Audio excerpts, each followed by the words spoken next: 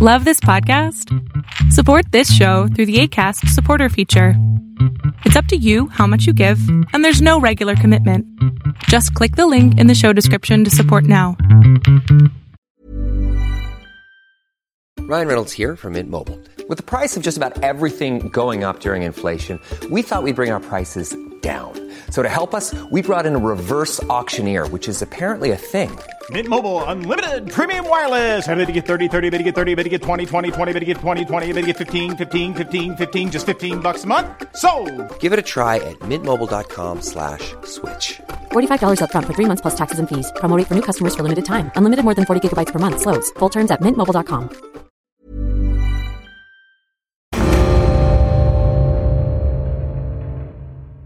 It's possible that live rounds will be fired, right? And that's been true with the Portland police, too. They always have guns. Like, we've always known, everyone who's actually been on the ground has always known live rounds are a possibility at any moment in this. And with the feds, like, they're coming out not just with the less than lethals. A lot of them are carrying M4s.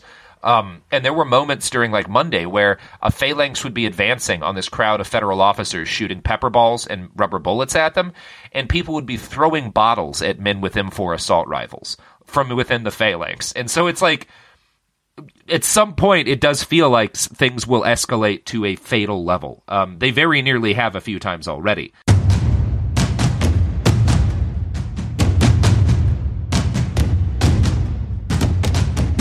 You're listening to War College, a weekly podcast that brings you the stories from behind the front lines. Here are your hosts.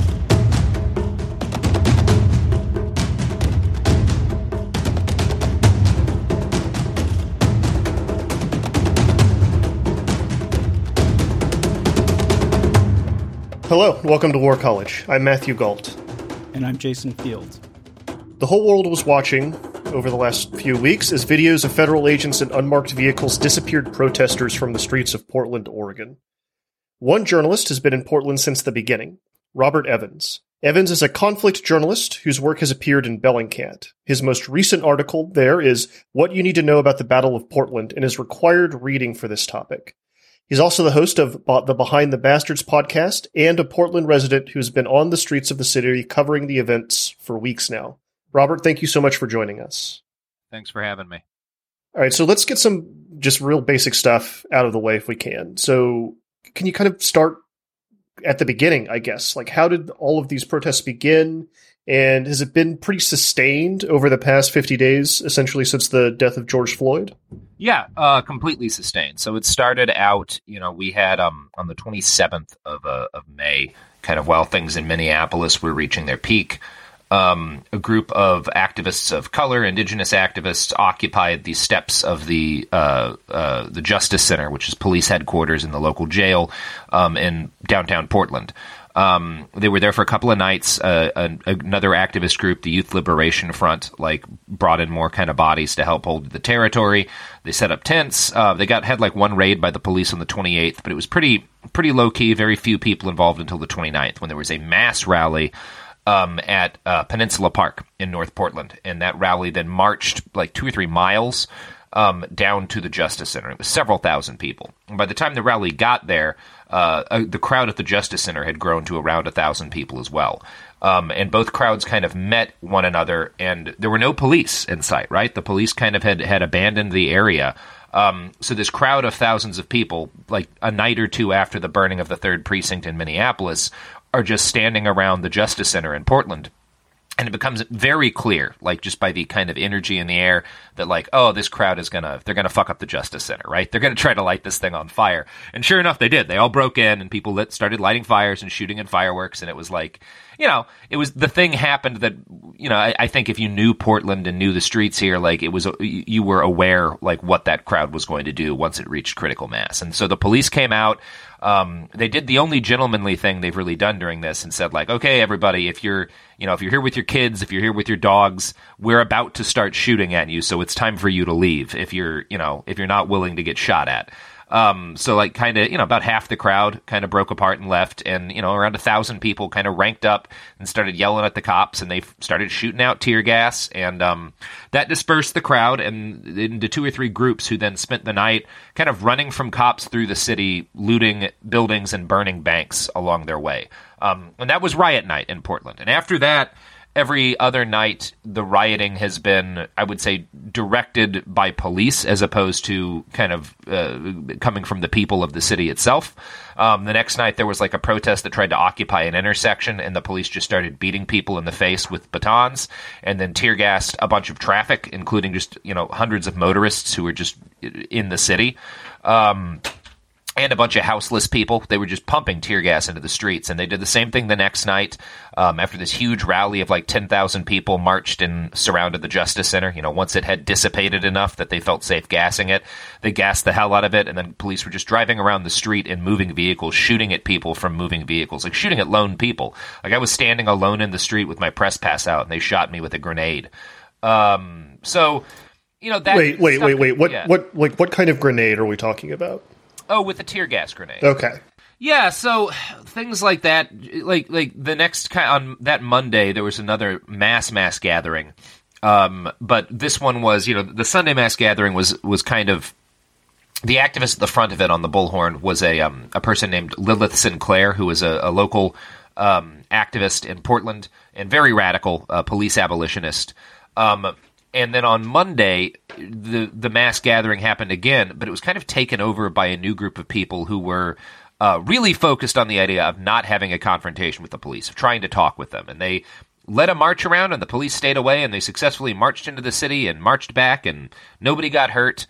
And also a lot of activists were like, well, what the hell was the point of this, right? Like, what the hell was the point of just like marching into downtown and marching back? This seems useless. So the next night, when that same group, which eventually became the organization Rose City Justice, led another big peaceable march, about 1,000 people broke off and confronted the police at a fence that they had erected to block people off from the part of town where the Justice Center was held.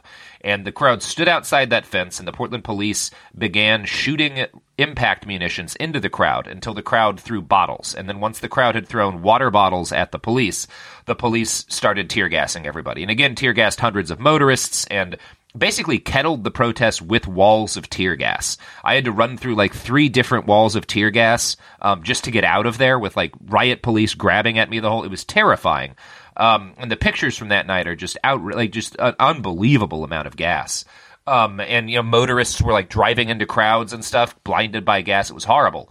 And so after that night, things kind of took up this rhythm of there would be one group of, peaceful protesters who would run around shouting peaceful protest and, do everything they could to avoid any confrontation with the police.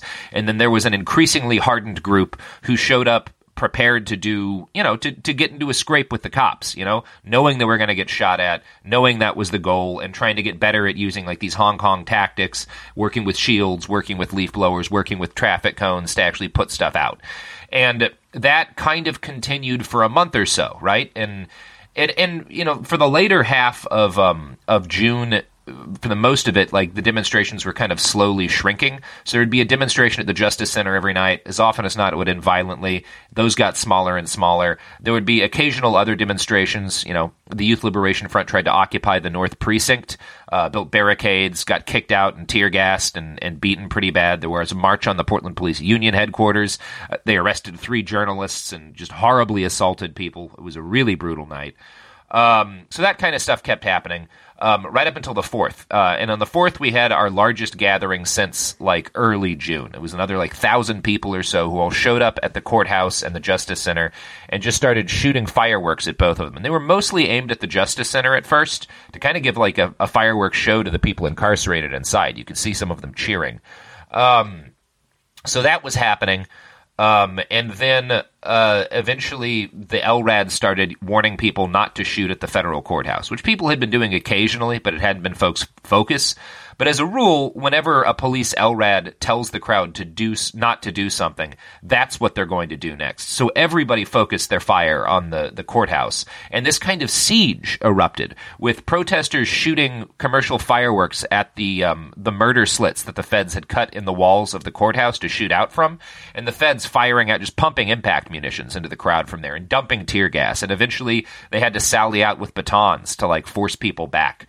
And there was just this big running street battle through Portland, and this was the first really good crowd we had in terms of their ability to actually stand toe-to-toe with law enforcement for a long period of time. You know, we'd had crowds getting better, but this was the first time they did it all night. Like, the crowd successfully beat back the police, escaped the police, marched back and reoccupied the Justice Center courtyard, which had never happened before.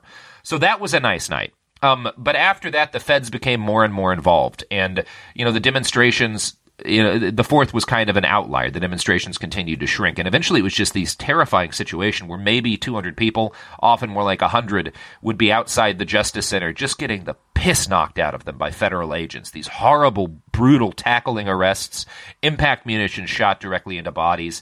Those nights were terrifying. You never knew if you were going to get grabbed. It was the worst. And it started, that was the night where, that was the period of time, kind of, mid-July, you know, from like the 5th or the 6th up till like the 14th or so.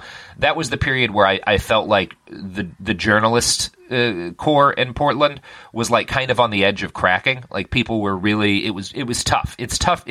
It's easier when there's a big crowd and people are holding up. It's really tough to go out there and record when people are just getting wailed on. And they were just getting wailed on. And the thing that changed that was Donovan Labella getting shot in the skull, and the video of that going viral, was the federal snatch van video going viral, and then President Trump declaring the protests quelled. Like, that all happened, and suddenly huge crowds of people were showing up again. And now things are very much in a different state, and you're getting thousands of people every night, and they are better at fighting the police and the feds than I've ever seen. They've gotten the phalanxes down. You've got dozens of people showing up with leaf blowers to blow away tear gas. You've got these really organized crowds who have gotten good, who actually on Monday night, like, started tearing down the outside walls of the courthouse and breaking the windows. And when the feds came out and started pumping rounds into everybody, the crowd fought them back inside. And like the night ended with like federal agents shooting out of murder slits and protesters throwing bottles at their gun hands. And, you know, since then, the fighting has continued, and it's been kind of back and forth. And, you know, eventually, every night, pretty much, the protests get small enough that the feds, the feds mess people up. But there's victories throughout the night, and really impressive coordination that you're seeing on the ground there. And yeah, that's kind of where we are right now. And it's a situation where no one really knows where things are going to end, or where things are going to go next. Any night, it's possible that live rounds will be fired, right? And that's been true with the Portland police, too. They always have guns. Like, we've always known, everyone who's actually been on the ground has always known live rounds are a possibility at any moment in this. And with the feds, like, they're coming out not just with the less than lethals. A lot of them are carrying M4s. And there were moments during, like, Monday where a phalanx would be advancing on this crowd of federal officers shooting pepper balls and rubber bullets at them, and people would be throwing bottles at men with M4 assault rifles from within the phalanx. And so it's like, at some point, it does feel like things will escalate to a fatal level. They very nearly have a few times already. There was a de-arrest where people, like, tackled a federal agent trying to arrest someone, and he pulled his sidearm on them. So it's a very dangerous situation out here in the streets. At some point, I do feel like the worst is going to happen. At the same time, there's just so much like hope right now, and this kind of spirit of joyful resistance that it is addictive. It's hard to like stay away from it. Even on the nights when like you need to rest, it's hard to like leave your friends in the journalism corps kind of outside, like out in the street when you're not going out. Even though it's necessary for everybody to take breaks, it's hard to take breaks right now. Even though everyone knows at some point you will be out there the night it goes wrong. I don't know. It's a strange situation. Who are the protesters? Who are these people who have learned to operate in phalanxes and bring leaf blowers and stuff like that? Are they locals, black, white? What can you tell us about them? I would say broadly, Portland's the whitest city in the United States, so obviously majority white. I would say the protests are generally more diverse than the general population of Portland. The people who are doing this stuff, mostly in their either teens or in their 20s and 30s, people from all walks of life. There's people who, are managers at grocery stores. There's lawyers and doctors and nurses who show up there. There's kids who are still in high school. A lot of those folks, including some of the folks who are kind of most radical. There's farmers and stuff, like people who come in from like slightly outside of town and live, up on the mountain or something. There's old punks. There's sharp skinheads against racial prejudice. There's like kind of older anti-fascist activists who do a lot of like the really technical stuff. So a lot of like the people doing the kind of load-bearing work, working as medics, doing like route patrol and stuff for like the marches to clear intersections. Those are a lot of like more experienced kind of anti-fascist and anarchist organizers who are kind of taking on these more technical roles so that the newer folks can, do the shield wall stuff, get to grips with the feds. But it's become an increasingly, especially over the last couple of weeks, broad subsection of Portland society. Like on Monday, I listened to like middle-class suburban moms talk about wanting to get sledgehammers to break down the doors of a federal courthouse. And then I watched them try to kick down the doors of a federal courthouse. So yeah, it's increasingly an increasingly wide swath of the city's population. What are the goals here on the protester side? I mean, obviously an immediate cessation of DHS operations in the area and for them to leave, right? But beyond that, what is the driving force here, or is it just defiance? People want the DHS out. People want most of the crowd who is actually staying into the night to confront these people want the Portland police abolished, but at minimum, we're talking about defunding, right? People want what Seattle got. They want a 50% cut in the police budget, I think is kind of the minimum that I hear from the folks who are really out there. You'll hear some people who are more like, oh, just cut $50 million and, reform it. But I would say most of the people I talk to want them either abolished or like a 50% cut in the police budget. And then there's demands like people want all of the arrested prisoners to have their charges dropped, all of the protesters who've been arrested to have their charges dropped. People want all of the or they want there's individual officers people want to see charged with crimes because of the assaults they've done on people. There's a demand that the money that gets cut by the police be reinvested into the black community in Portland, the indigenous community in Portland. I would say those are kind of as close to demands as you get. But there's also, there's a lot of, especially among kind of the more committed anarchist chunk of the crowd, there's a real understanding that this isn't about making demands is not the job of the people out here every night. The job of the people out here every night is to resist and force as much as close to a surrender as we can out of law enforcement. And coming in with demands means that it's a negotiation, and we're not willing to negotiate with them. So you do get that attitude as well. I don't want to paint everyone as one thing or another because there are a lot of different kinds of folks with different ideas out here.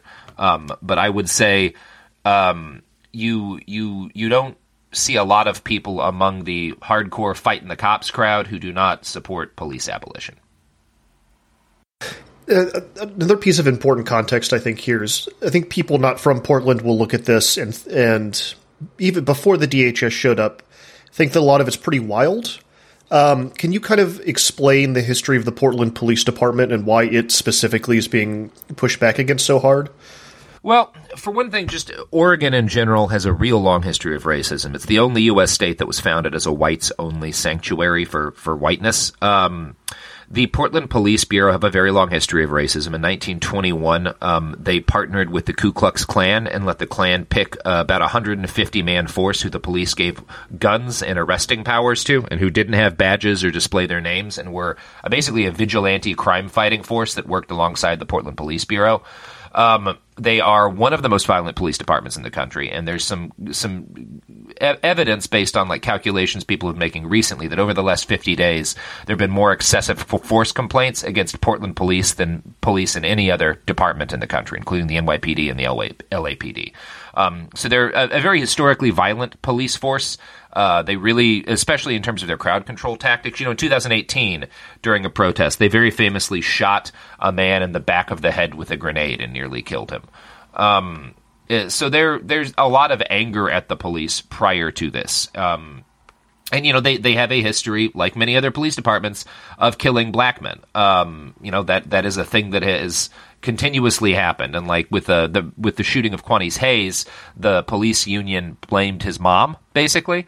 So there's a lot of anger at the police union. And by the way, while the police chief and the sheriff have been talking about how they're not working with the federal agents, the head of the Portland Police Union, Daryl Turner, was meeting with federal agents to plan their coordination. And they very clearly have worked together a number of times. Although over the last few nights, it does seem like the police have kind of abandoned them. Yeah, that was my next question, is like, what level of coordination are you seeing? Can you speak about that a little bit more? Yeah, I mean, at times I've seen literally riot lines that were a mix of Portland police and federal agents both shooting at me at the same time. So I don't know, like, how much more coordination you can get than two groups of men standing in a line and firing at the same group of people together, right? That seems like coordination to me. You also get federal agents moving as a block alongside police moving as a block and kind of attacking two different chunks of the crowd and pushing at two different chunks. I don't know, like, how much more they could be working together. Like, they're clearly marching in a line and fighting together. So they're not just protecting courthouses at this point, right? Over the last few nights, they've been kind of forced into the courthouse, but no, that is not the only thing they've done. Like, on the 4th, well after the crowd was away from the courthouse, there were still federal agents in the street shooting at the crowd, as people were, like, running through downtown and stuff. What are the civil authorities doing? I know we have this video now of Ted Wheeler going down there and being in the tear gas, but... Yeah, I mean, I think he's doing it because his opponent in the November mayoral runoff, Sarah Iannarone, has been out a few nights and gotten tear gassed on a couple of different nights. And she's very much closed the gap with him because people are angry about all of the times he tear gassed crowds. Because he's the police commissioner, and boy howdy have they tear gassed a lot of crowds. So I actually got to yell at him last night while he was getting tear gassed, because I'm very angry at him because I've been tear gassed somewhere between 100 and 200 times by his police officers over the last 50-something days. So I have no sympathy for the man. He's clearly trying to redirect protests that have been largely directed against the Portland Police Bureau against the federal agents, because that's something that he can, like, portray himself as standing up on, the side of righteousness for. But, his police did essentially the same stuff as federal agents. They're just worse at it. It's very strange, though, because Portland's reputation around the country is, the people from the skit were like, put a bird on it. Or like knowing, exactly what part of the coop your chicken lived in before you ate it. I mean, what should people around the country know? I mean, They should know that Portland hasn't always had the reputation Portlandia gave it, right? In the 1990s, George H.W. Bush showed up in Portland. Yeah, in 1990, actually. Bush's vice president, Dan Quayle, showed up in town to, like, raise funds for Oregon GOP candidates. And, like, a bunch of protesters showed up and swallowed food dye to vomit in red, white, and blue in front of the Hilton where Quayle was staying. They had some really, like, famously vicious protests against the Gulf War that were, like, suppressed violently by the Portland Police Bureau. And anyway, Portland acquired the nickname Little Beirut from George W. Bush during this period of time. So, like, Portland's reputation in the early 90s was as this place where people were really... pretty hardcore with their demonstrations, and the Green Scare and the suppression of the environmental, activist movement really hit Portland pretty hard, and then gentrification and stuff affected the city. And I think what we've been seeing over the last couple of months is the old Portland kind of coming back, right? And there's been a very, like, conscious like, a lot of the particularly activists of color who were out in the streets are people who, like, lived in parts of North Portland before it became too gentrified and expensive. And so there's a lot of anger at that aspect of things. And, like, this, I think a lot of general anger that, like, Portland became kind of this laughingstock as this kind of neoliberal hive of silliness. And folks, there's a real sense of pride returning just because of how long folks have kept this up, right? That, like, this isn't, Portland isn't this place where people engage in performative wokeness. It's this place where people take to the streets and repeatedly assault federal agents to get them to leave the city. That is the reputation Portland, I think, is acquiring. And it's being done it's this understanding on behalf, I think, of a lot of demonstrators that, like, this has been a really famously bad place for black people and indigenous people to live over the last several generations. And that needs to change, and maybe the only way to make it right as members of the white majority is to go out and get the shit kicked out of you by the police. Because that's the only way, people can, that's the only way people know to try to make a difference. Nothing else seems to work. So, like, this is what they're doing. I just really want to drive home this point. I think one more story will help do it. Can you tell us about the white supremacist connections to the Portland Police Department and the weapon caches? Oh, boy, yeah. I mean, there's a few connections. So there was this officer, I think is Mark Kruger. Kruger's his last name, at least, who was caught in 2010 maintaining shrines to dead Nazis, like actual straight-up World War II Nazis. And he got, like, in trouble for that, and then the Portland Police Union defended him in court and got him an apology, and he retired with a full pension. So that's not ideal. But then, yeah, during we had for the last couple of years these dueling rallies between, like, the Proud Boys and a local group called Patriot Prayer and anti-fascists, and they would get really ugly sometimes. There were big brawls and stuff. And on one occasion, a group of these Proud Boys who were from out of town, so they didn't have a legal right to carry guns in the city of Portland. They didn't have concealed carry permits and stuff. Were caught by police on the roof of a building with scoped rifles, like setting up a sniper's nest, basically, overlooking this protest. And the police, like, didn't tell anyone. Like, they made folks put the guns back in their car, but they didn't tell the mayor. They didn't, like, report. Like, they didn't let anyone know what had occurred, and what seemed to be a pretty clear public safety hazard, right? They just didn't tell anyone. And then it came out later that, like, one of the Portland police officers, Lieutenant named Jeff Nia, had been in regular coordination with Joey Gibson, the head of Patriot Prayer, and that, like, they'd actively worked together, and he'd given them, like, warnings about areas to avoid, to not get searched by the police for weapons. Like, it's all very sketchy. The Portland police have, in general, a really sketchy history with these far-right groups, which is part of, again, why there's so much anger against them. Can you tell us about one of the kind of the through lines of these stories has been the way the federal officers are conducting themselves? And by that, I mean, like, what they look like. Are they easy to identify? What are they kitted out with? I mean, they look like soldiers. I mean, I don't know how else to describe it. They look like the guys. I mean, they're more heavily armed than the guys I was embedded with in Mosul, for damn sure. They're wearing, like, full military body armor, not riot armor. Some of them are armed with normal M4s. A lot of them are armed with these essentially, like, very similar to M4s, but they fire paintballs and pepper balls. And they use military tactics, right? They don't use riot police tactics. When they shoot at you the way a soldier would with a rifle, right? They are firing for suppression in that way. They use the kind of tactics they use are kind of famously unpredictable, right? The Portland police, there's kind of a rhythm. You can rely on specific warnings that they will give you at specific times before things, get violent. The feds just come out and start fucking people up.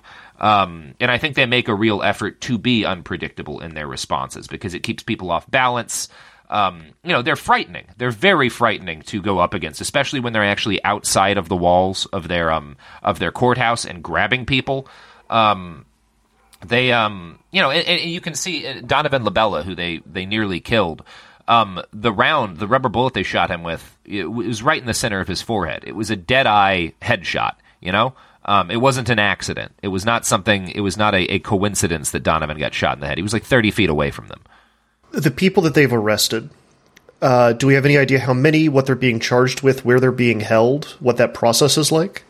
As best as we can tell at this point, it should be, after last night, I couldn't tell you exactly how many they got last night, but it's somewhere closing in on 50 at this point. And some of them we have charges for. Some people who were, like, picked up by vans were released without charges. But a lot of folks stay in there for days before anyone finds anything about them. Their bail doesn't come up or anything. So, yeah, for a lot of these people, they're spending time in jail and nobody really knows what's happening to them. At this point, I don't think anyone is, like, missing, right?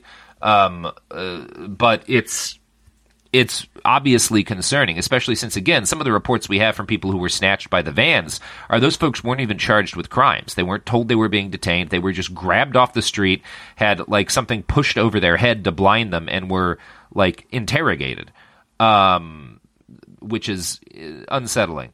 What's the nature of the interrogation been like? Have you talked to anyone that's been through that?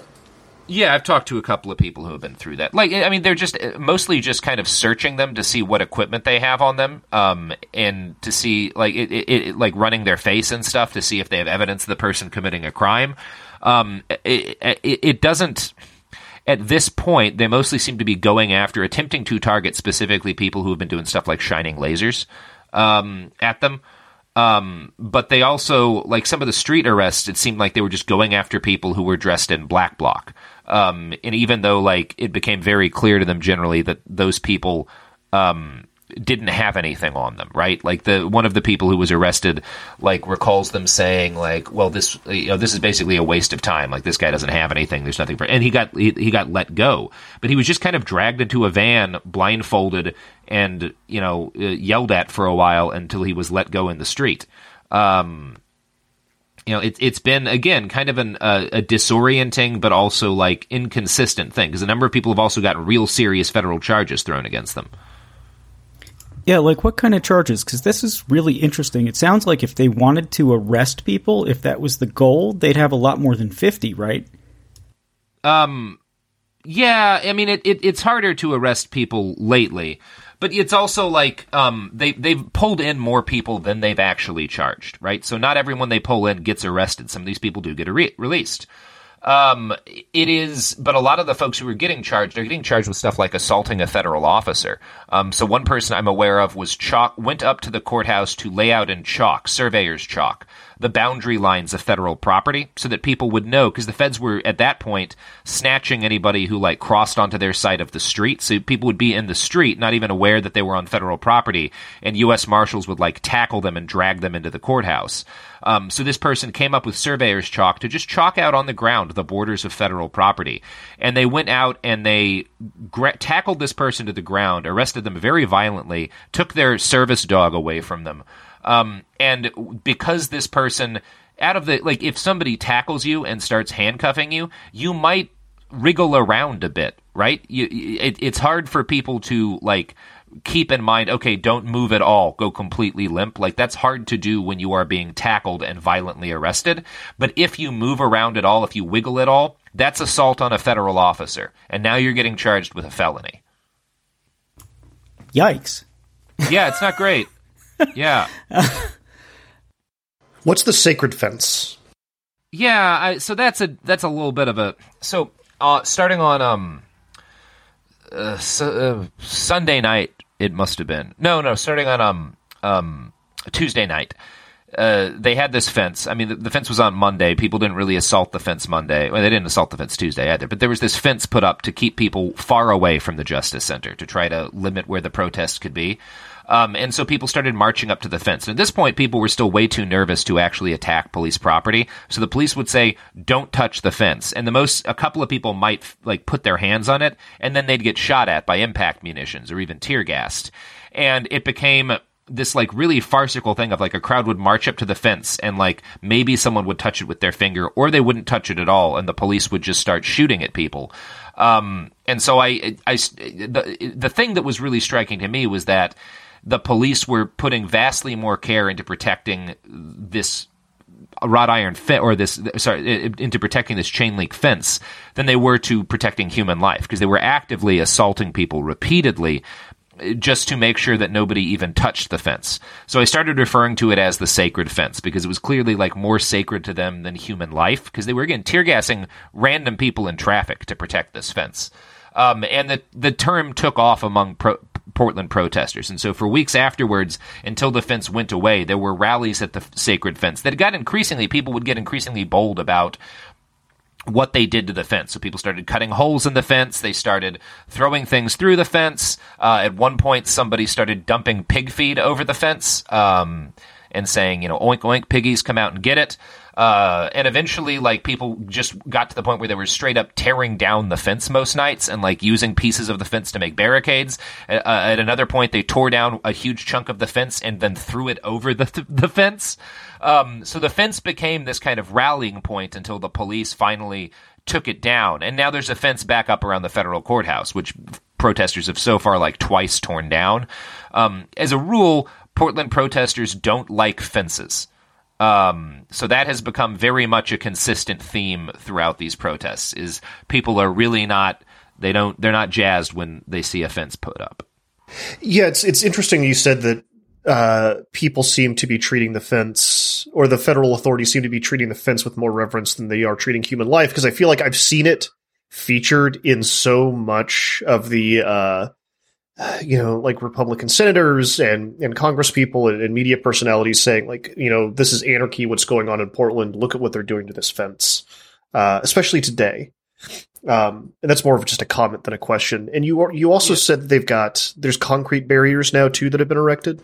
Yeah, they put up concrete vehicle barriers behind the fence now at the federal courthouse, and last night people didn't really seem to have it. They also welded chunks of the fence together, because they used the same kind of fence on Sunday, but it wasn't like the different sections weren't actually welded together. So people were able to, like, pull them apart pretty easily with kind of just hand tools and muscle.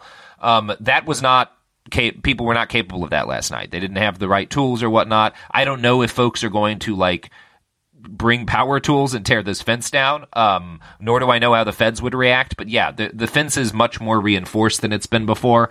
And certainly last night, people didn't really have they were able to break open one of the doors to get inside the courthouse, but they were not really able to take the fence down. So it's kind of, again, every night, a bit of a mystery as to, like, what is going to happen, and what is going to be done.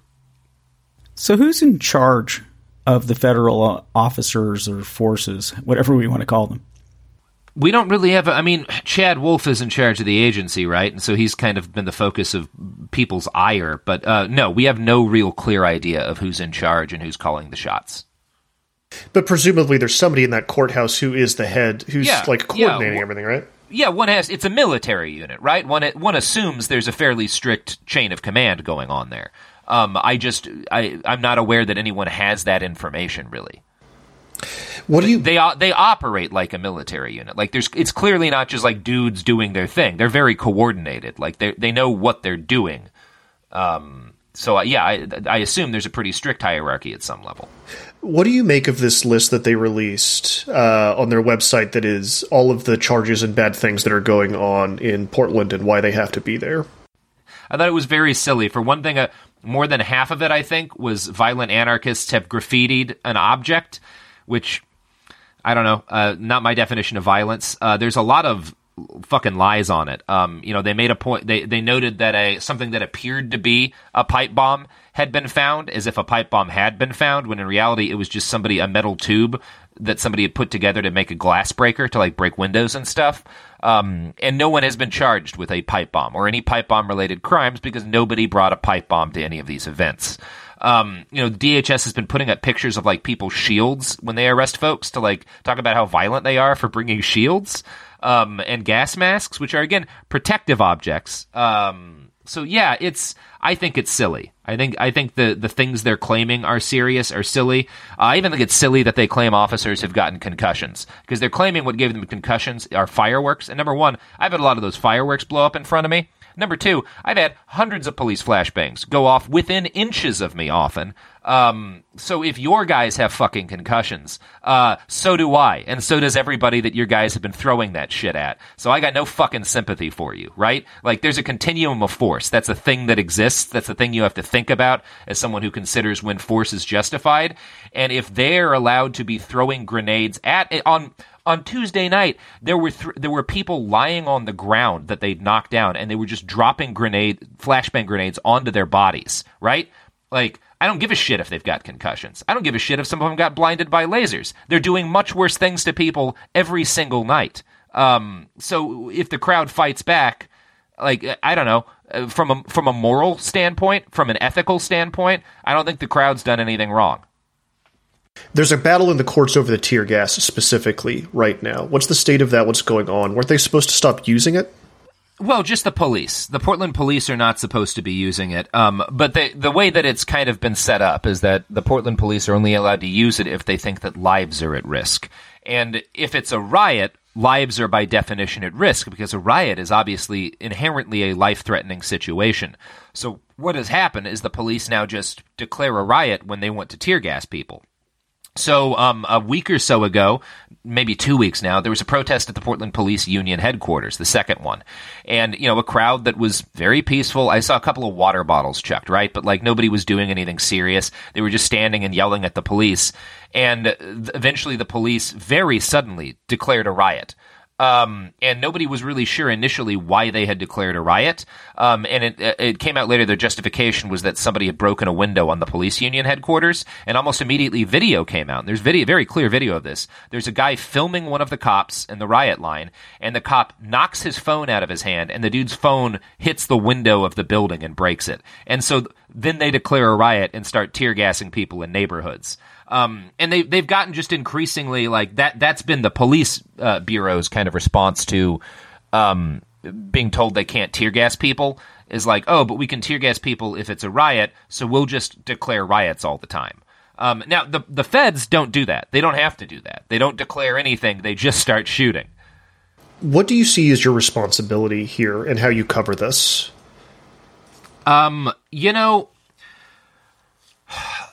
There's a responsibility for objectivity in terms of how you cover what is happening on the ground. So you should attempt to show both what the actions being taken by protesters and the actions being taken by law enforcement to the best of your ability. Now, we're also in a situation, I think, where you're looking at an out-of-control police state trying to lock people away in holes for forever. So from an ethical standpoint, I take actions whenever possible not to film faces and to avoid filming identifying marks on people unless we're right in front of the courthouse steps, in which case everyone is on high-def cameras at all times right in front of the courthouse. At that point, I don't feel as much of a need to worry about it. But out in actions in the street and stuff, I try to not expose people's identities because I think it's unethical to expose them to the violence of the state in that way, especially since I haven't seen any of them harm human life. I also think, as a journalist, my attitudes towards how to cover this were a bit different on night 1 than they are on night 55, right? At this point, I've seen so much brutality directed against people, no matter what they do, right? People are criticizing folks who now they're lighting fires and trying to break into the courthouse, but I've seen them have just as much violence used against them for just standing in an intersection, It seems like the police try their best to hurt people no matter what they do. And so I think my responsibility as a journalist is not to pretend like these are two equal sides. In the same way that when I was in Mosul, nobody expected me to give ISIS a fair shake, right? Nobody expected for me to try to report on ISIS's side of events. Because there was a general understanding that it's important to talk about, the crimes committed by the Iraqi military, excessive use of force by the Iraqi military, these guys, people like the counterterrorism forces, engage or harming civilians and stuff like that was important to report on. But nobody felt it was important to pretend that ISIS was somehow an equally valid side in this thing. And that's kind of where I'm landing with law enforcement here, and it's because of the amount of, you can only watch people get clubbed in the face while lying on the ground so many times. People get shot in the body with grenades for standing, on a street that they pay taxes for, before you decide, however imperfect the protesters are, however ill-considered sometimes the actions they take may seem or be, they're not randomly doing violence to human beings. And the police are. How do you stay safe? I don't. I get shot repeatedly. I mean, I wear my body armor. I have plate body armor and a helmet. So does one of my crew members, Beatrix, got shot in the head with a grenade that exploded on her helmet last night. Thankfully, she has a very high quality European firefighter helmet with a face shield. But yeah, you wear armor. You try to protect yourself because you will be shot. As a journalist, you will be shot. How many nights have you been out? I don't know. It's got to be somewhere near 40 at this point. I couldn't tell you exactly. Not every night. I've taken my breaks, but yeah, somewhere closing in on 40. It's got to be. So, what's it like there during the day? Oh, it's fine. Yeah? I mean, people are gathered in the courtyard, smaller groups. Riot Ribs is usually up and cooking. But it's fine. And like the thing is, for all as aggressive and violent as this uprising has become, it's very contained to police property, to the federal courthouse, to the Justice Center, and to like the other police precincts and union buildings. People aren't destroying random stuff. That happened on Riot Night a bit, but like you go 3 or 4 blocks away and downtown's perfectly normal. You go 5 minutes away and you won't see any signs at all of the uprising. Where I live, in my part of town, I don't see any signs that this is going on, other than the odd bit of like someone will put up like put up some like protest signs or something on like a flagpole, or not a flagpole, but a power pole. So again, like, for all of the reputation this has, and for as violent as it and extreme as a lot of what's happening is, it is very contained. People are not destroying the city of Portland. People are not making the city of Portland unlivable. People are going after very specific and geographically limited targets for very specific reasons. Okay, so this is rolling out other places. Yeah. What do you have? Like, what advice do you have for the rest of the country? Get out into the streets. Be ungovernable. Get good at forming phalanxes. Buy some leaf blowers. Those seem to work really well. And accept that if you really want to make a difference and actually win this thing and halt the kind of spread of authoritarianism that is taking over our country, you're going to have to get out into the streets and do it. Voting isn't going to be enough. Like, these people are armed and angry. Like, I'm talking about these federal agents, these particularly CBP agents, these ICE guys. These folks are, and a lot of your local police who are very violent, are well paid and heavily armed and will fight to maintain their privileges. And that's really what they're doing, is they're fighting to maintain their ability to get money to use violence on people. And if you want to stop that, you're going to have to get out into the streets and prove that they can't get away with it. They do not have the ability to maintain this forever, especially if enough people get involved. So it is a matter of, you have to be willing to show up for a long time, right? People in Portland had to keep this going for a long time, for weeks where it felt hopeless, where it felt like we were losing every single night. People kept coming out, and that's why things have progressed to the stage that they have, because folks just didn't give up. And that's the only thing. If you're worried about these feds coming in and taking over chunks of your city and disappearing people, the only thing that's going to protect you is showing up with a group of people and staying out into the streets. But how do you explain this and make it important to people from, like, where we're from, Robert, from the Texans, the people in other parts of the country who don't see it the same way? At the end of the day, what you have here is a large group of people who are willing to risk their lives and their freedom every night to protect their rights, to protect their rights to not live in a police state. At the end of the day, it's the most American thing possible, really, including the property destruction. This nation, one of its founding acts, the Boston Tea Party, was an act of costumed men protesting by destroying property. So the idea that this is un-American, that this is terrorism, that doesn't hold up to me. This is the most American thing imaginable. It is people very angry that the government has overstepped its boundary and is infringing upon their liberties, and it is people fighting back physically to stop that. What would people in Portland do if the feds packed up, got all their stuff onto a Humvee, and drove out? What do you think would happen next? I think there'd be a pretty good party. That's one of the big mysteries, right? Especially as this movement's gotten larger. One of the things that made it larger is this specifically people being scared and angry at the feds. So one of my worries, as someone who is very angry at the Portland Police Bureau, because again, probably been tear gassed by the Portland Police between 100 and 200 times, have watched them literally tear gas children, rather angry at them. But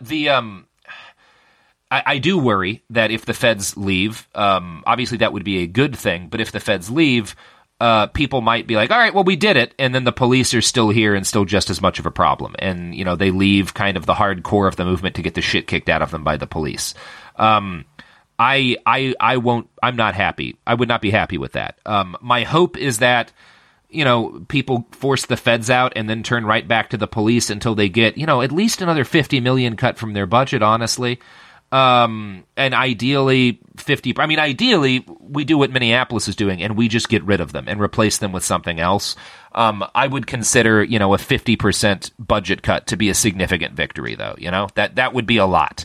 But at least let's cut more money out of their budget. Let's cut more officers out of their budget, and let's take and destroy their military-grade weaponry, right? I don't want to just hear them get an injunction. I want to see their grenade launchers get holes punched in them. How does all this end, do you think?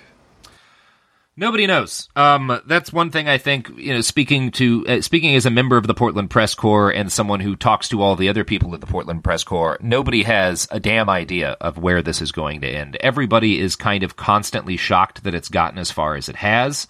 So I have no idea. I just have no idea. Robert Evans, thank you so much for coming on to War College and walking us through this. Yeah, thanks for having me on. And please stay safe. Yeah, I'll do my best. All right, War College listeners, we are going to pause for a break. That was Robert Evans. We are pivoting, though. We're going to kind of expand our scope here a little bit. We're going to jump on with Alan Chin, who has been all over the country and has been talking or has seen lots of protests, lots of places, and has also covered war zones and can give us some kind of context about what it's like for a war correspondent to come home and cover these things and what he feels about what's going on. So stay tuned for that after the break.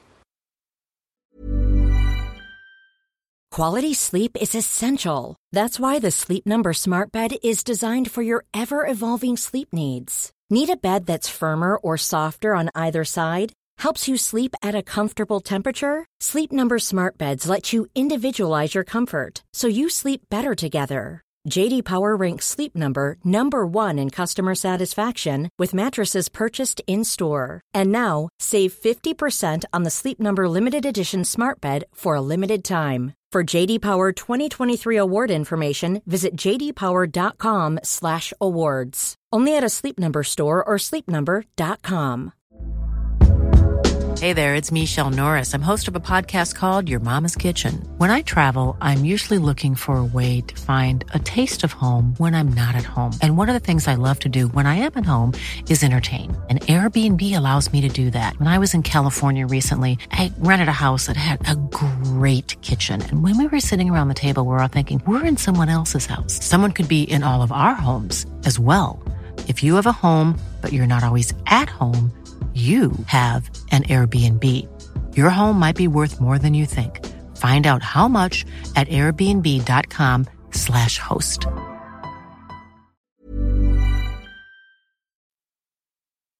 Well, War College listeners, thank you for sticking around for part 2 of our domestic disturbance special, I suppose we can call it. This is Alan Chin. Chin is a photographer, professor, and writer. He's covered conflict in Yugoslavia, Afghanistan, Iraq, Egypt, Tunisia, now the United States. Oh, and he and Jason are childhood friends. Sir, thank you so much for joining us. With pleasure. So this is what I've covered that's relevant, I think, to this conversation. I don't think we can leave out the pandemic. So I did spend a week in a funeral home in Jersey City, New Jersey, where, of course, the cases were 10 times normal. I did, and then, of course, the protest started, and I started in New York in the initial days when there was a lot of clashes on the streets and police cars were being burned. And, I have some pretty dramatic images of that kind of thing. And then, of course, Mayor de Blasio put in a curfew, which was a very strange thing in New York City, right? The city that never sleeps with a curfew. And so I covered that. And then for many different reasons, I've come down south. I'm currently in Mississippi right now. I've been here, based out of here for the last month or so, and will be for another week or so. And from here, I was able to sally forth to Tulsa, Oklahoma, where Trump, of course, had his now perhaps infamous rally, and the Trump campaign denied a credential for me to enter the hall, which I was actually relieved about. But the action on the streets was very interesting, both of the pro-Trump people that had shown up for the rally and also protesters against that. I did get to go to Jackson, Mississippi a couple of times for the formal renunciation by the state legislature here in Mississippi of removing the Confederate flag from its state flag, from the Mississippi state flag, right? So that was interesting, maybe for lack of protests. There were about 7, after all this talk of people that want to so-called defend their heritage and so on, there were all of 7 people with Confederate flags, or should I say Mississippi Confederate flags.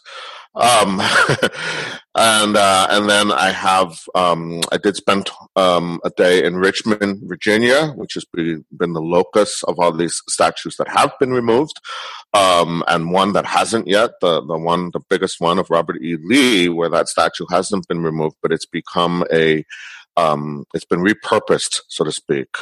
And then I was just in Atlanta, Georgia, where the death of Congressman John Lewis actually inspired a spontaneous outpouring of mourning as people left flowers and notes and had a spontaneous march and candlelight vigil for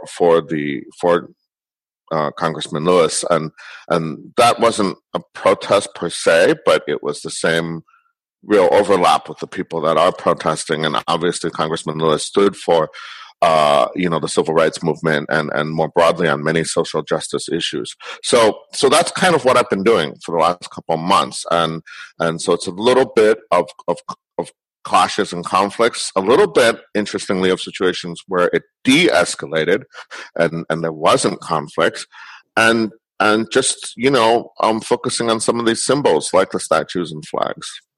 Can we talk a bit about New York? Because that's where you saw some of the heart of the protests. Yes. And that's where you and I grew up. And I agree with you. Seeing a curfew there is just flat out strange. But could you talk about like those first few nights and what you saw? Absolutely. So New York has a long history and tradition of protest from the left. It's where Occupy Wall Street started most recently. And I've been covering these protests on and off my whole life, right? And I will tell you, I have never seen police cars burning the way I did when this current wave of protests reached New York. It started in Minneapolis, as we know, where George Floyd was killed by the Minneapolis police. And in New York, I honestly thought that, of course, people would come out and express their solidarity and their sense of mourning and grief, for this, really latest example of police violence. But I didn't think that it would spill over. I didn't think it would spill over for 2 reasons. One, because we are and were the worst hit by the pandemic, and so I thought New York, had other problems. And secondly, of course, you can be in solidarity with somebody in Minneapolis or in Louisville or Georgia or anywhere, but it's not. We often, unfortunately, have had these incidents right in New York City, right in Staten Island and Howard Beach and other places, Crown Heights. And so, when the incident isn't right at home, I thought maybe the protest would be more symbolic. And I'll get back to that in a minute.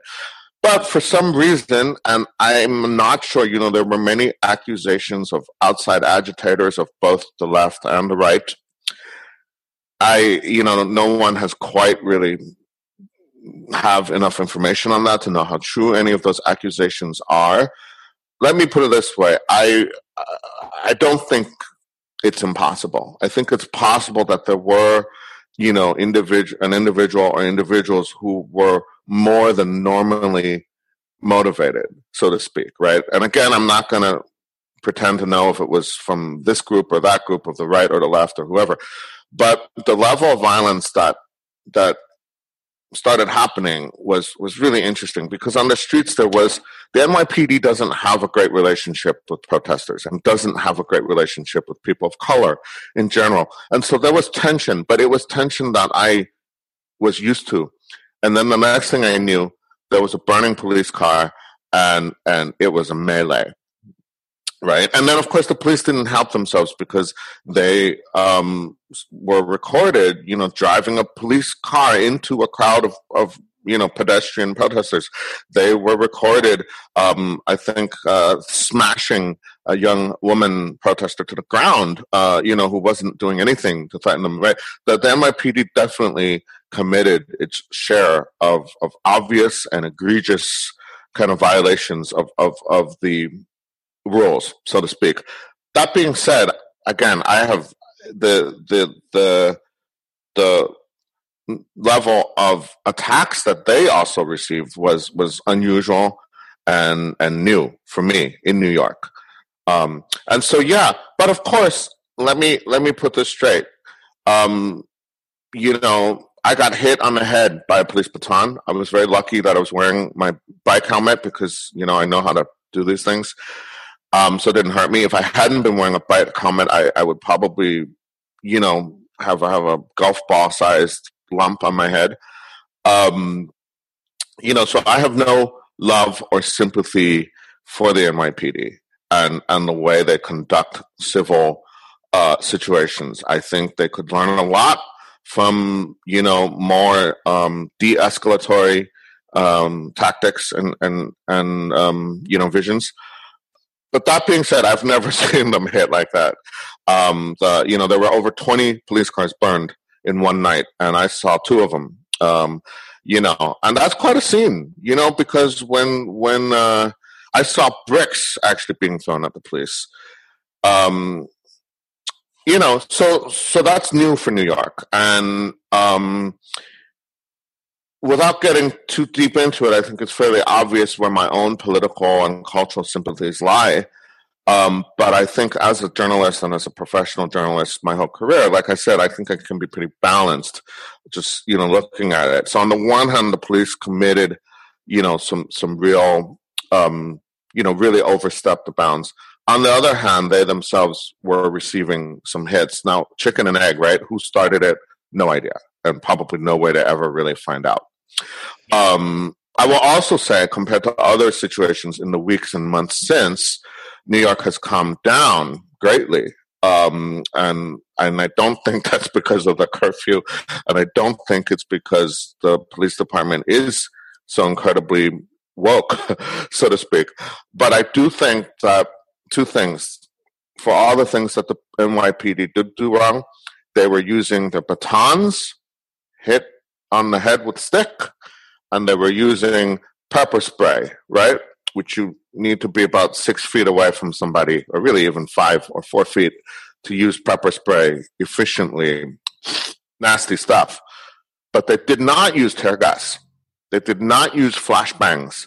They did not use the sound cannon that I think they had even used the last time around, back in the 2000s, when it was protests for the RNC. They did not do the mass arrest tactic, which was very controversial during Occupy Wall Street, where they would literally take a piece of plastic fencing and surround an area and arrest everybody in it, even if you were a grandmother with a baby, even if you were an accredited journalist, even if you were, it didn't matter who you were, right? They would do these mass arrests, of hundreds and even thousands of people.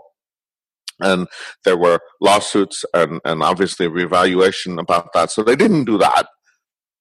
I think we're in the weeds now, right? We're looking at the devil in the details. But I do think that's partially why. I do think that, for all these reasons, New York, in the end, kind of calmed down pretty quickly. I would like to add also that the looting that we saw, and I hate that word, but I will use it in this case. The attacks on property, the breaking of windows, and the theft of things, from many Manhattan businesses, that was documented. That the people that were doing that were not protesters, right? There were documented videos of small organized groups driving up with vehicles, breaking windows, and removing things from businesses. That's not a protester. Clearly, that's a criminal element. Same in DC, actually. I mean, we had very separate protests from people who were breaking into things, and they hit actually completely different parts of the city. Exactly. So I think we should be really careful not to conflate that. I think that's really important. That I think there were and are, kind of a criminal element, professional criminals, if you will, who quickly saw this as an opportunity, for a quick profit.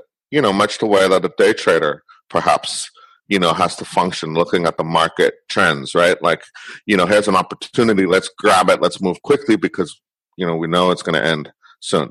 And that's what they did. Whereas the protesters, let us be clear, there were definitely elements perhaps among protesters who were interested in having these clashes, with the police, right? But they were not, for the most part, that I saw, interested in either destroying or seizing property. Earlier in the conversation, you'd said that you think the pandemic is really important context here. And that's something I'm not seeing kind of in a lot of mainstream coverage, is how that has really elevated tensions, especially in places like New York. Can you talk about that a little bit? Yeah.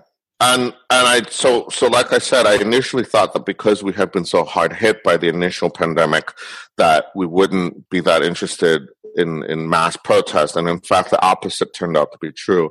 And thinking about it, I now believe, and again, not scientifically, but just anecdotally, and from my observation, I now believe that's because actually the pandemic hitting New York hard meant that we were also economically hit really hard, right?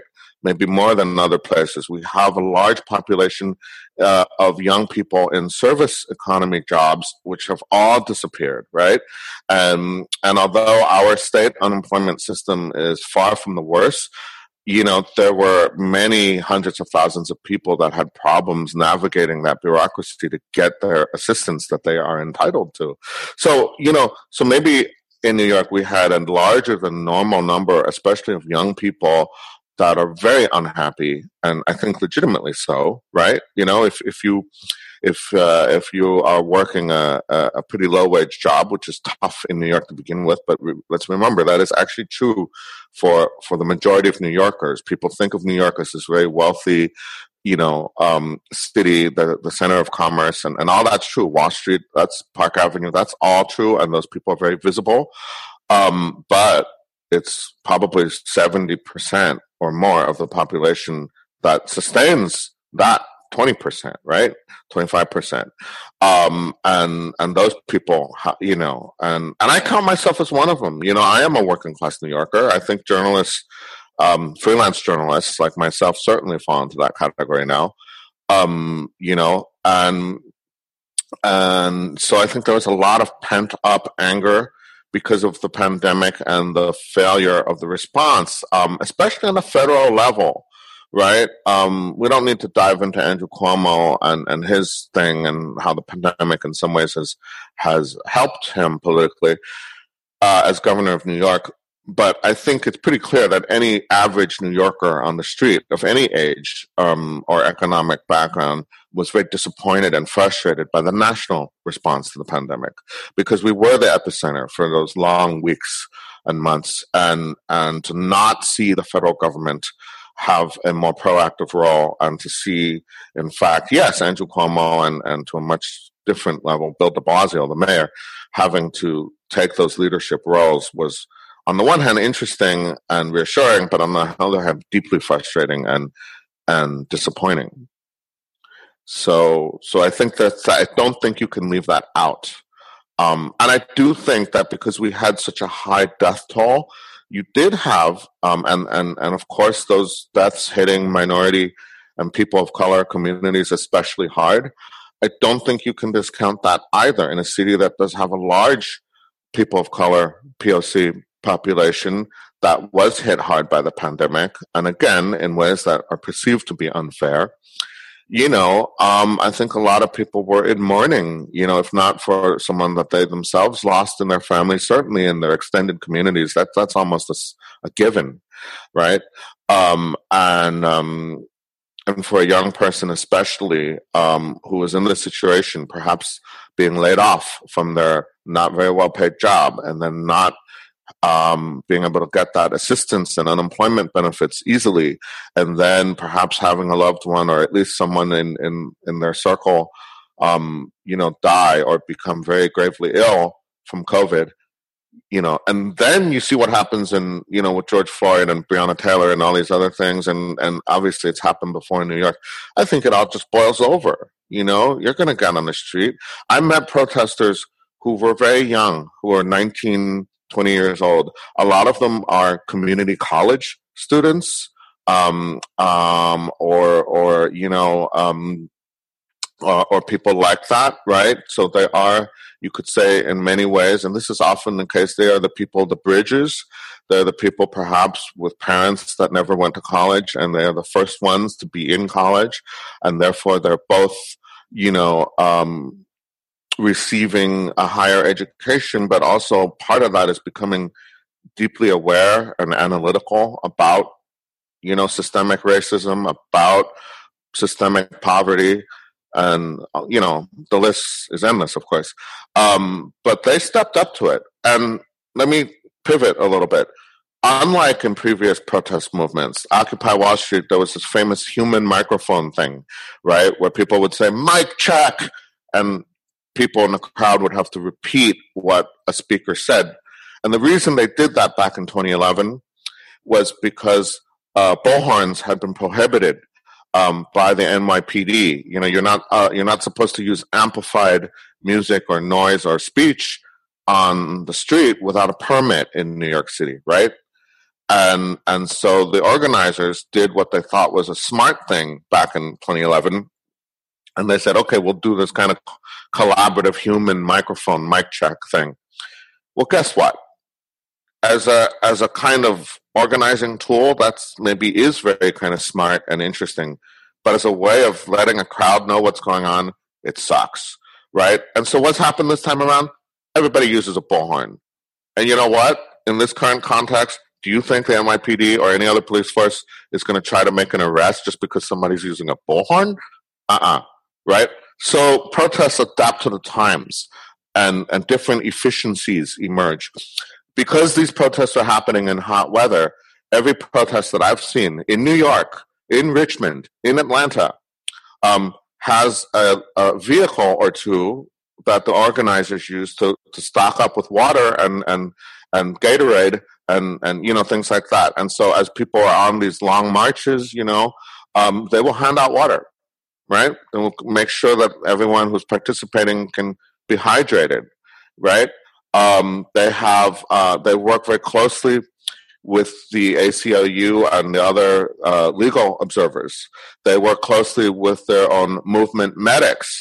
This has really emerged, I think, in the last 10 years, where you have these they'll usually have a red duct tape, Red Cross on them, and you can identify them because they have their satchels. And many of them, in fact, do have real medical training. They might be, paramedics or EMTs or, as we saw in this most recent case in Portland, the naval officer who was attacked by the federal forces was basically the first medical assistant he received was from a team of these, what I would call movement medics, right? And they stabilized him and they got him to the hospital. So they've actually, again, regardless of one's political orientation or perspective on these things, you have to just analyze that, right? Like the medics are good. Keeping people hydrated with the vehicle is good. Using a bullhorn so you can actually effectively communicate is good.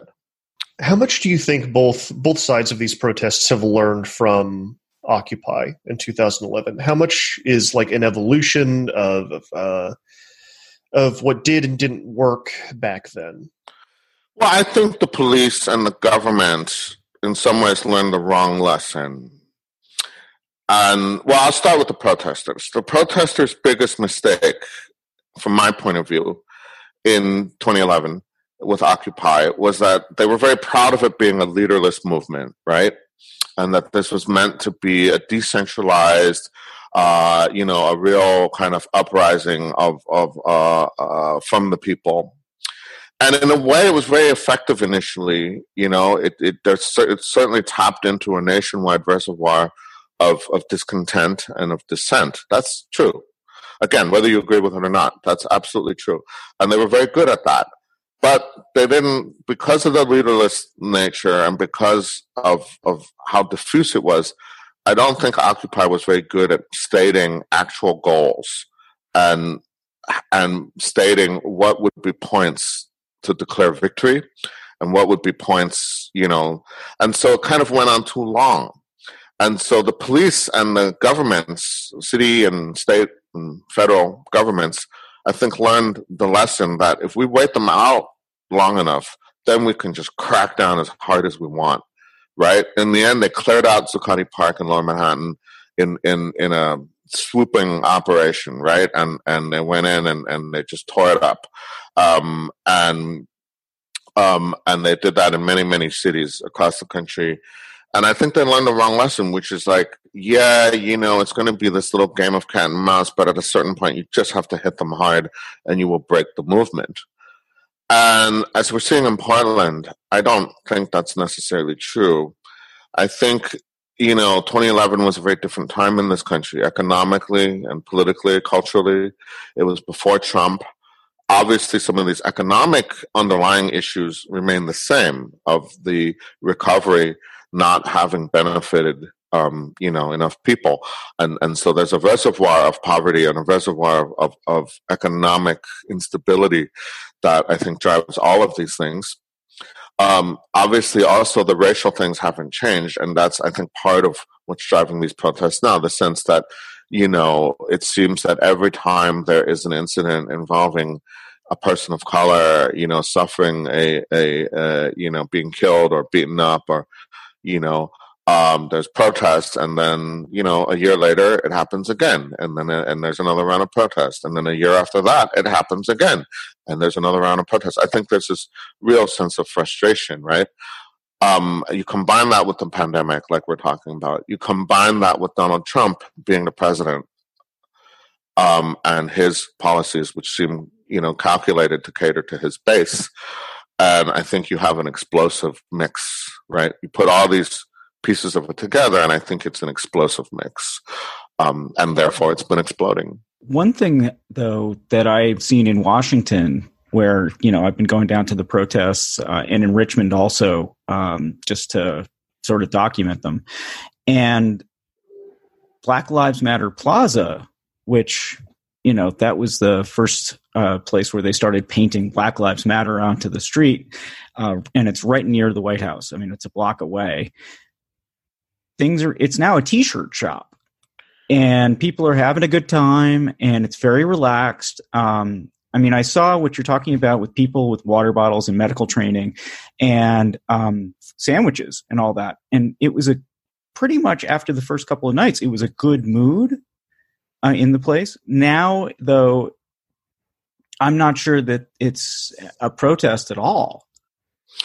Well, that's a great point, Jason, and I would like to address that. I think part of that is that some police departments, and here you really do see a divergence, right, between the ones that are continuing to crack down and the ones that have de-escalated.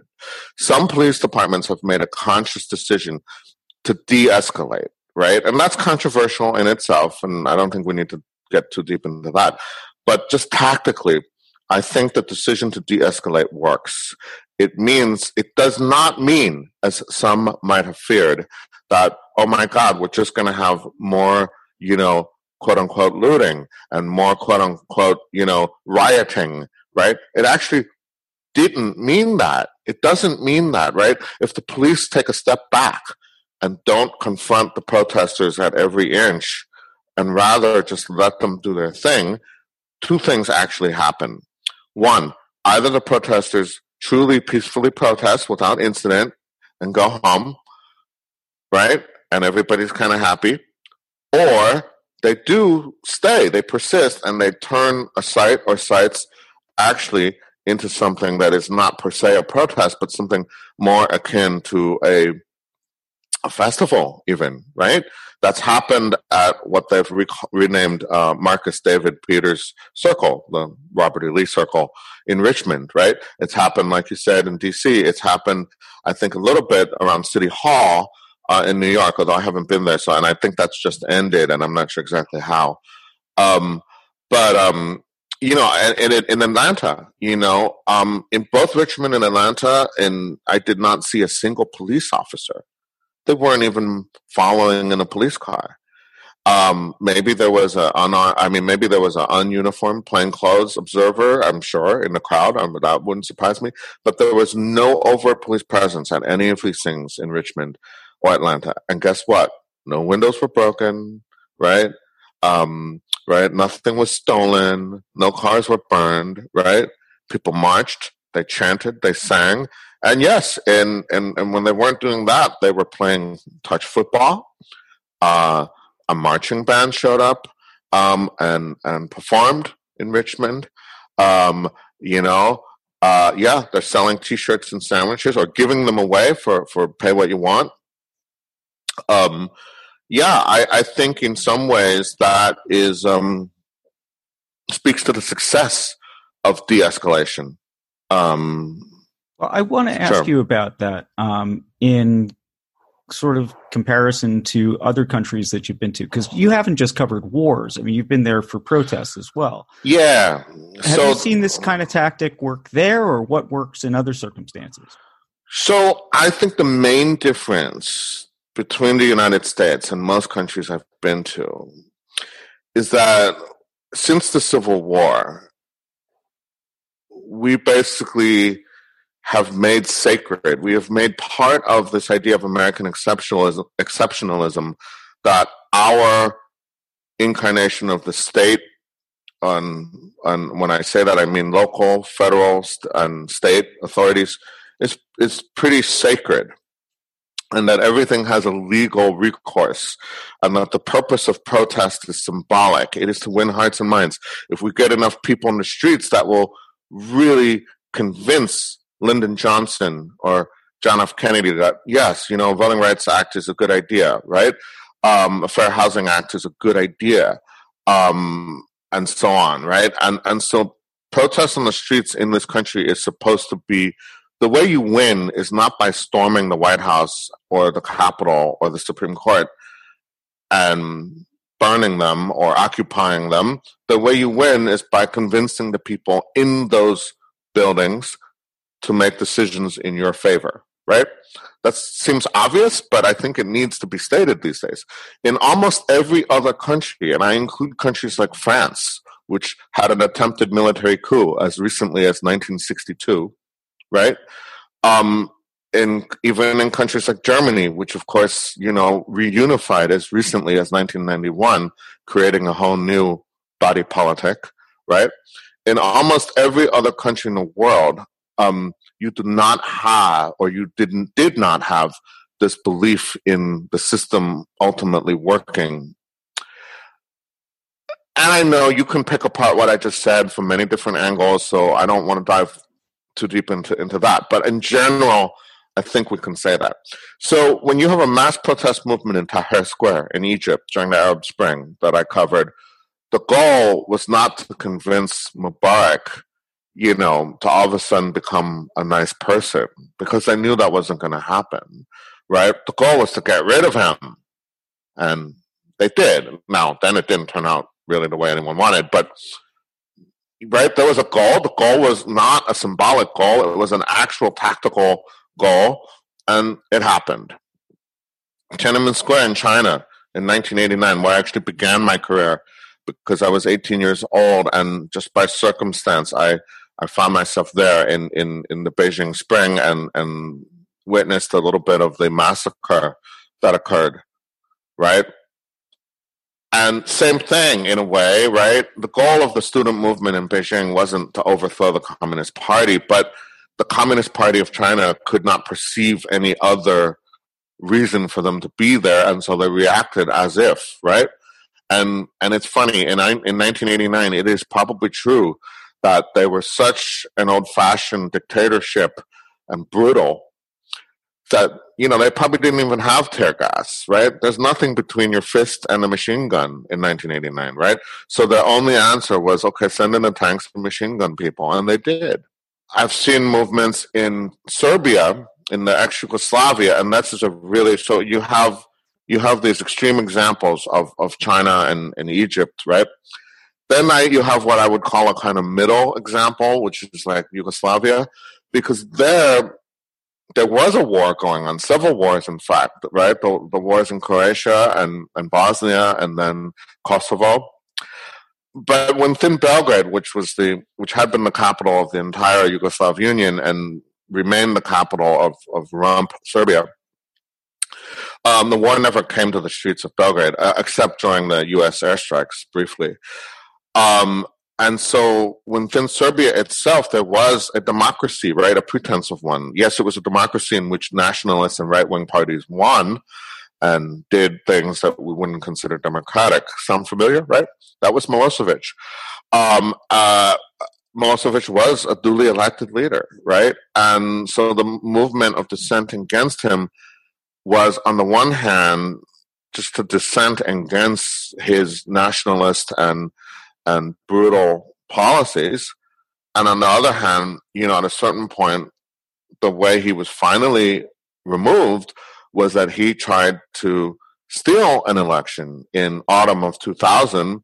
It was clear that the Socialist Party had lost, but he was hanging on to power.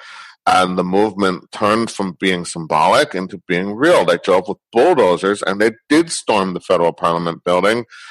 And the army decided that this wasn't worth a war because they already had fought 3 wars and lost them all. And so there was a peaceful transition of power, as there should have been all along, because there had been an election and, the opposition had won. It's interesting. Sorry, I just interrupt, though. I mean, the U.S. is also in a very different situation, both in terms of the protests and the way we're set up. The protests are taking on city by city, partly because our police enforcement is city by city. They're local departments. It's interesting, one thing about Portland is that it's unusual in the United States for federal forces to be involved. Even when we bring in our National Guards are local, or at least within the state. So I can tell you, different. Yes, and I can tell you on one hand the number of cases when federal forces were used. In 1956, the 101st Airborne Division was sent to desegregate Little Rock, Arkansas Central High School. Very famous images from that. In 1962, federal marshals, the predecessors, in fact, of the forces now in Portland, were sent to help desegregate the University of Mississippi, Ole Miss, in Oxford, just up the road from where I am now.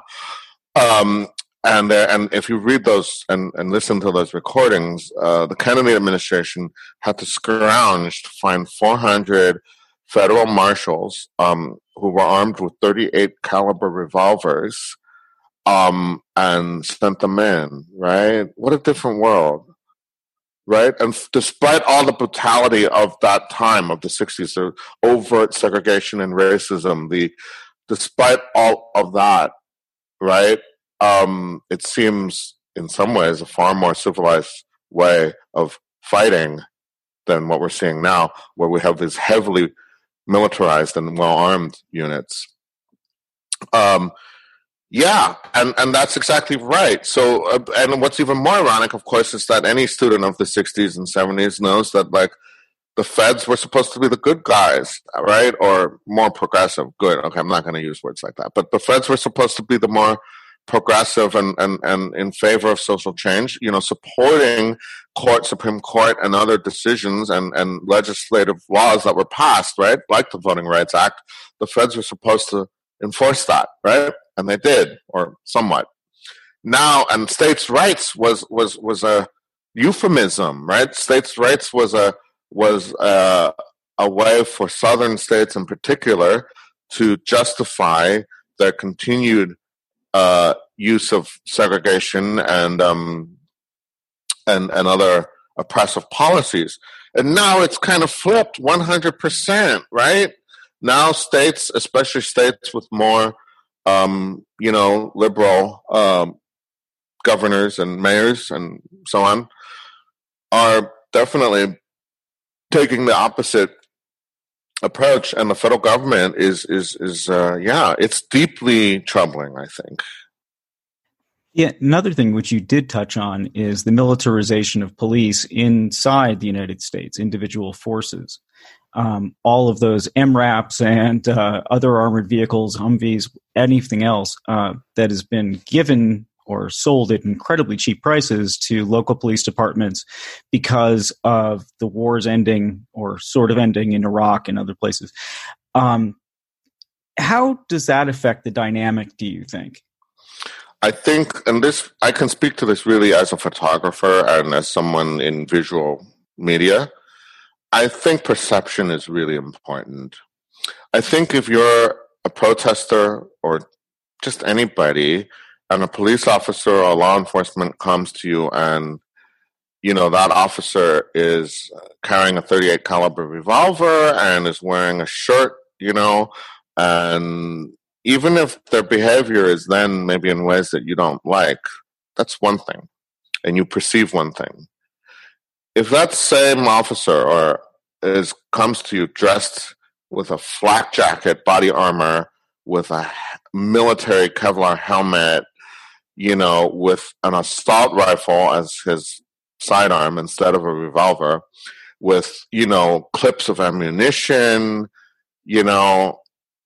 I think that creates a barrier for that interaction to be where I think we envision it, right? Which is that of a police officer, law enforcement officer having an interaction with a citizen, with this common goal, if you will, of civil society.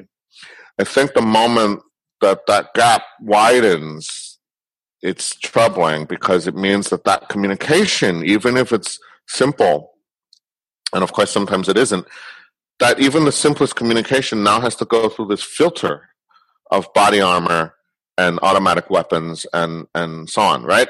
And also the uniform, right? In 1962, there was no way you could confuse a soldier from a cop. Soldiers looked like soldiers, right? They wore U.S. Army or U.S. Marines, whatever uniforms. Cops wore cop uniforms and had police caps, right?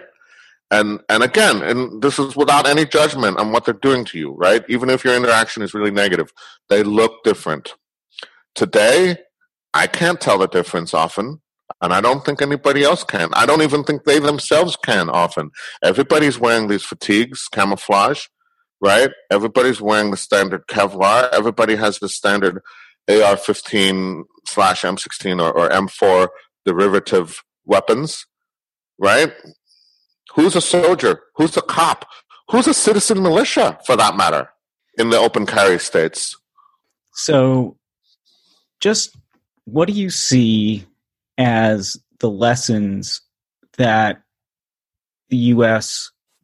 can and should learn, and where do you see things going from here? So I think, again, as someone who is a photographer and practices visual journalism, I think that it would really behoove authorities, the people who have a monopoly of force. It would really behoove them to look at these images with this critical eye, right? And to understand that, this is a society that ultimately does rest on hearts and minds. It rests on symbolic and cultural power to drive its politics. This is not a society in which we wish for it to rest on tactical victory, right? And again, from the protest side, your goal is not to burn the police station down. Your goal is to change how the police work, right? And yes, occasionally a police station might get burned, like in Minneapolis. But overall, I think that's the whole point. And from the police side or the government side, the point is not to imprison tens of thousands of protesters and to crush the movement or to, as they said, quote, dominate the battle space. That is not the goal, right? The goal is actually simply to have enough civil society so that decisions impacting all these things can be made in the public sphere, right? And at the ballot box and so on. I fear that we are drifting from that. And I'm not the only one who has that fear. But I think the visual elements of it, the photography and video and audio recording of this is crucial to how we understand and perceive this, right? Because people can, why are we talking about Portland? Because we've seen those videos and photographs and listened to the sound of what's happening, right? Why are we talking about Black Lives Matter Plaza? Because we've seen the visual drone photograph, right, by the way, of what it looks like. There's huge letters on the street next to the White House, right? The visuals of this dominate this conversation, and how these visuals are made by people like me and also just by non-professionals, citizen journalists, right? How these visuals are made, how they're then seen, right? Because it's not just me and you who are talking about it right now. It's every person, every person who sees a photograph or a video for a few seconds on their phone, right? The cumulative impact of that is how this is all seen. When you have a camera, one thing that's very interesting to me, and I don't think people really think about it, is that you point the lens in one direction. You make a choice every time you take a picture. Sometimes it's instinct, I know, but you're pointing towards either the protesters or the police. Every once in a while, you get a side view and you get to see both. But what do you think about objectivity in covering a protest, like any kind of protest? Do you think there is such a thing? No, but I do think there is ethical best practices. Okay. None of us is without our own personal opinions, and those opinions are built on our whole life experience, right? And we're not going to argue about who's right and who's wrong journalistically, right? That there's no gain in that.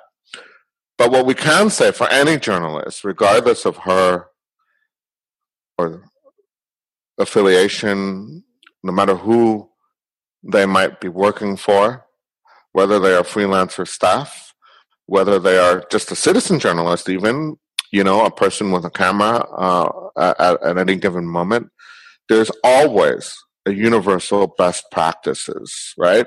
And I think that means some really basic, obvious things, right? As journalists, we don't set things up. We don't, and by setting up, I mean we don't tell people what to do, right?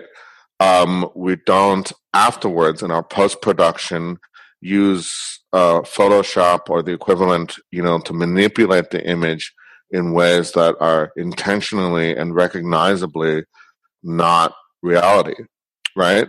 We don't, and even when we write our captions or descriptions, make our descriptions, we try to use language. And this is why I don't like words like looting and rioting, because they are so racially and class loaded, right? We try to use language that is descriptive and accurate without, being, without being biased in those ways.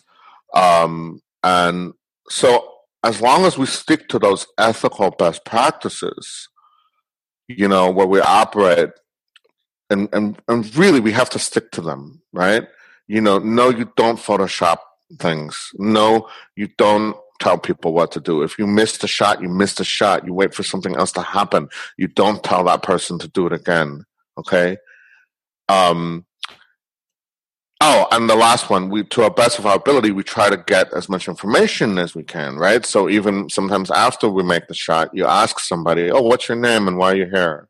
and you let them tell you rather than you speculate, right?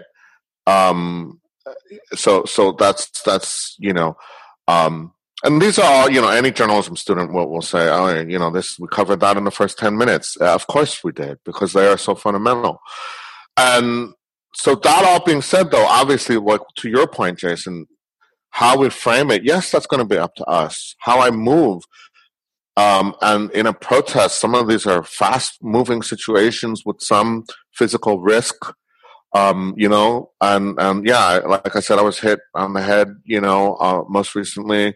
You can slip and fall, right? You're running around, you're moving, and you have to be really both tactical, just about, I'm obviously not going to make a picture if I'm going to, if it's too physically risky, but also who and what you choose. And yes, I am very careful.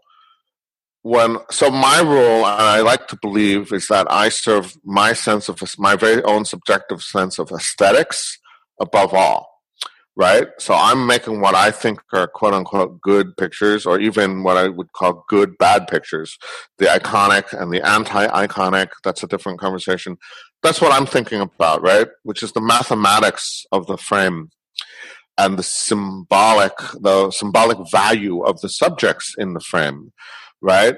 But because of that, I do try to be very careful. Like, if someone is obese, I am more careful about how I photograph them, right? Because I don't want to make people look bad, if intentionally. If somebody is, in the middle of a certain kind of facial gesture, if they're speaking, it can sometimes look very different than what's really happening. People can look angry, sad, happy, all in the same second, even, depending on how the face is moving. And I think when you're looking through your take as a photographer, when you're editing it, choosing it, selecting it, you have to keep that in mind, right? You might have a picture, it looks like this guy is so dramatic, right? He has his fist raised and he's screaming and he's so angry. But maybe, in fact, he's celebrating something, right? Because people will do that if they're celebrating something too, right? So we have to be really careful about that. And that is subjective. It's imperfect, right? It's only as best as we can understand it. But I think we still have to do that. I'm careful, honestly, with, the way we look at this.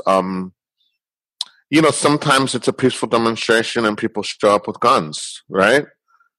And obviously guns are photogenic because it's a hot button subject. So do I just throw in my, 8 pictures of people with guns when it was a protest where, like, actually the main vibe was, as you're saying, eating sandwiches, right?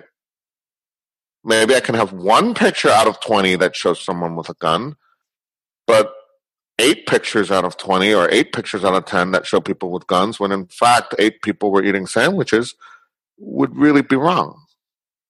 Yeah, it's interesting because it's not just what you as the photographer choose, but it's also what the editor can choose. And sometimes you have, especially in the old world of newspapers, you had a spot for 1 photo or maybe 2. And so you're deciding what a protest was, what it actually was, and how the world's going to see it. I guess we're better off now because at least people can see 20 photographs in a photo gallery. But even so, there's only one that leads. Yeah, that's right. True. And I think in social media, it's kind of it's really about the one image in each post. Right. And so I'm very careful of that. Right. And so I think about that now because I have some pictures that I think are great images and are loaded with meaning, but maybe it's the wrong meaning for a particular context. Maybe that's a picture I can use when I make a book later. Right. Because then it's not in a context where it's driving an immediate conversation, but it's more of a looking back. Right. That's different. Right. And I think as editors, very good point, as editors of our own work, right? Because, of course, before the editor sees anything, I have to decide. I'm not showing the editor the 1,200 pictures I made. I'm showing 20 or 30, right, at most. And yes, they're going to use 1 or 8, right? Maybe there's an 8-picture slideshow, or maybe there's a 1 picture, like you said. But I'm not going to give 1,000 for obvious reasons. I'm giving, at most 40. And from that 40, they are going to pick, 10, 8. But again, I can't front load it, right? I can't have 10 of my 40 be pictures of people with guns if that wasn't what it was about. So anyway, I think about those issues a lot, and I don't claim to be perfect about it. I'm sure I'm guilty of overly sensationalizing something occasionally, even if I didn't mean to. I'm sure I'm guilty of portraying people in a way that they wouldn't like through no fault of their own. I'm sure I'm guilty of all of these things. But, I accept that, and I'm not going to walk back from that, because that is the price of working as a photographer in public space, right? Let's not forget that. We're moving in the world, and you know what? If you chose to wear, your least attractive hat today, that was your choice too, right? And yeah.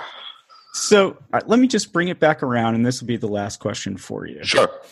When you're making those choices, and in this case, we're seeing the results of those choices, do you think we're getting an accurate picture in the media of what's happening during these protests? Do you think that we're likely to be getting an accurate picture of Portland, for example? Okay. I would phrase that this way. I think we actually are getting a pretty accurate picture of Portland, of the Portland protest movement and the conflict between the protests and the authorities. I think that is accurate. And by the way, I don't just mean if you look at CNN once. I mean if the aggregate, right? If you look at people's Instagram and Facebook and Twitter feeds, if you look at CNN, if you look at Fox, if you look at the aggregate of coverage that's available in the public sphere, and obviously no one of us can look at all of it, but if you look at a representative sample, let's say, right? I think it is because it is representative, and because we have so many voices now, right? You can pick and choose. You have Fox, you have CNN, you have MSNBC, you have the New York Times, you have Portland's own stations and newspapers and channels, and you do have, people's social media accounts. All that is public. So if you just take 1 or 2 of each of those buckets, right, that's 10 minutes a day. I think you will get a very fair and accurate view of what's happening in this particular conflict. It is not, however, an accurate picture of Portland, the city, which is a city of, I think, 1 million people in its metro area, right, or at least a few 100,000, many hundreds of thousands. It is not an accurate picture of the fact that probably 10 blocks away, or even 8 blocks away, or in some cases even literally around the corner, someone might be having a cappuccino or a glass of white wine, right? Because daily life goes on, always does. That was even true in Syria. Exactly.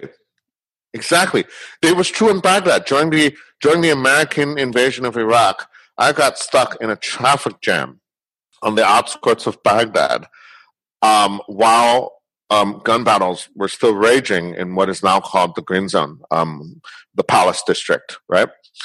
I couldn't believe it. I was so frustrated. I was stuck in traffic. People were honking their horns, and literally, because 10 streets away, there was a full Apache helicopters, full-blown thing, right? And I couldn't get to it quickly enough because, that happens. That happens in real life. It happens in war. It happens in protest. It happens in anything. And I think people that are outside the business, perhaps, you're right, don't realize or think about that enough, right? Because in that 10 minutes, right, even if you're getting, like I said, a fairly accurate representative sample, and therefore a fairly accurate picture of what the story is about, it's that, right? It's not this.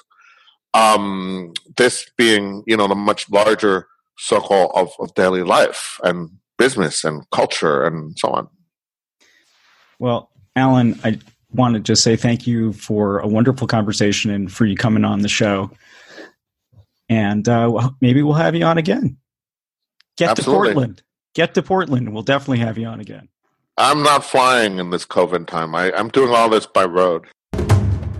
That's it for this week, War College listeners. War College is a production of War College LLC. It is me, Matthew Galt, Jason Fields, and Kevin Nodell. It was created by myself and Jason Fields. We have a Substack, which you should subscribe to, warcollege. Actually, you know what? I'll let you in a little secret. angryplanet.substack.com. A little hint at some big things coming at your local War College. Just changing, I think, for the better. You can also still find us on our website at warcollegepodcast.com, where you can get to all the socials and figure out all the different places to listen to us and drop us a line.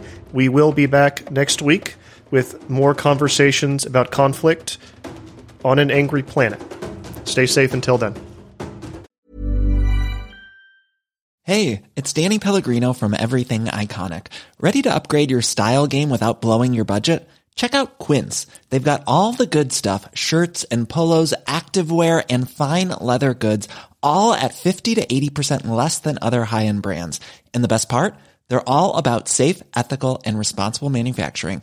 Get that luxury vibe without the luxury price tag. Hit up quince.com/upgrade for free shipping and 365-day returns on your next order. That's quince.com/upgrade.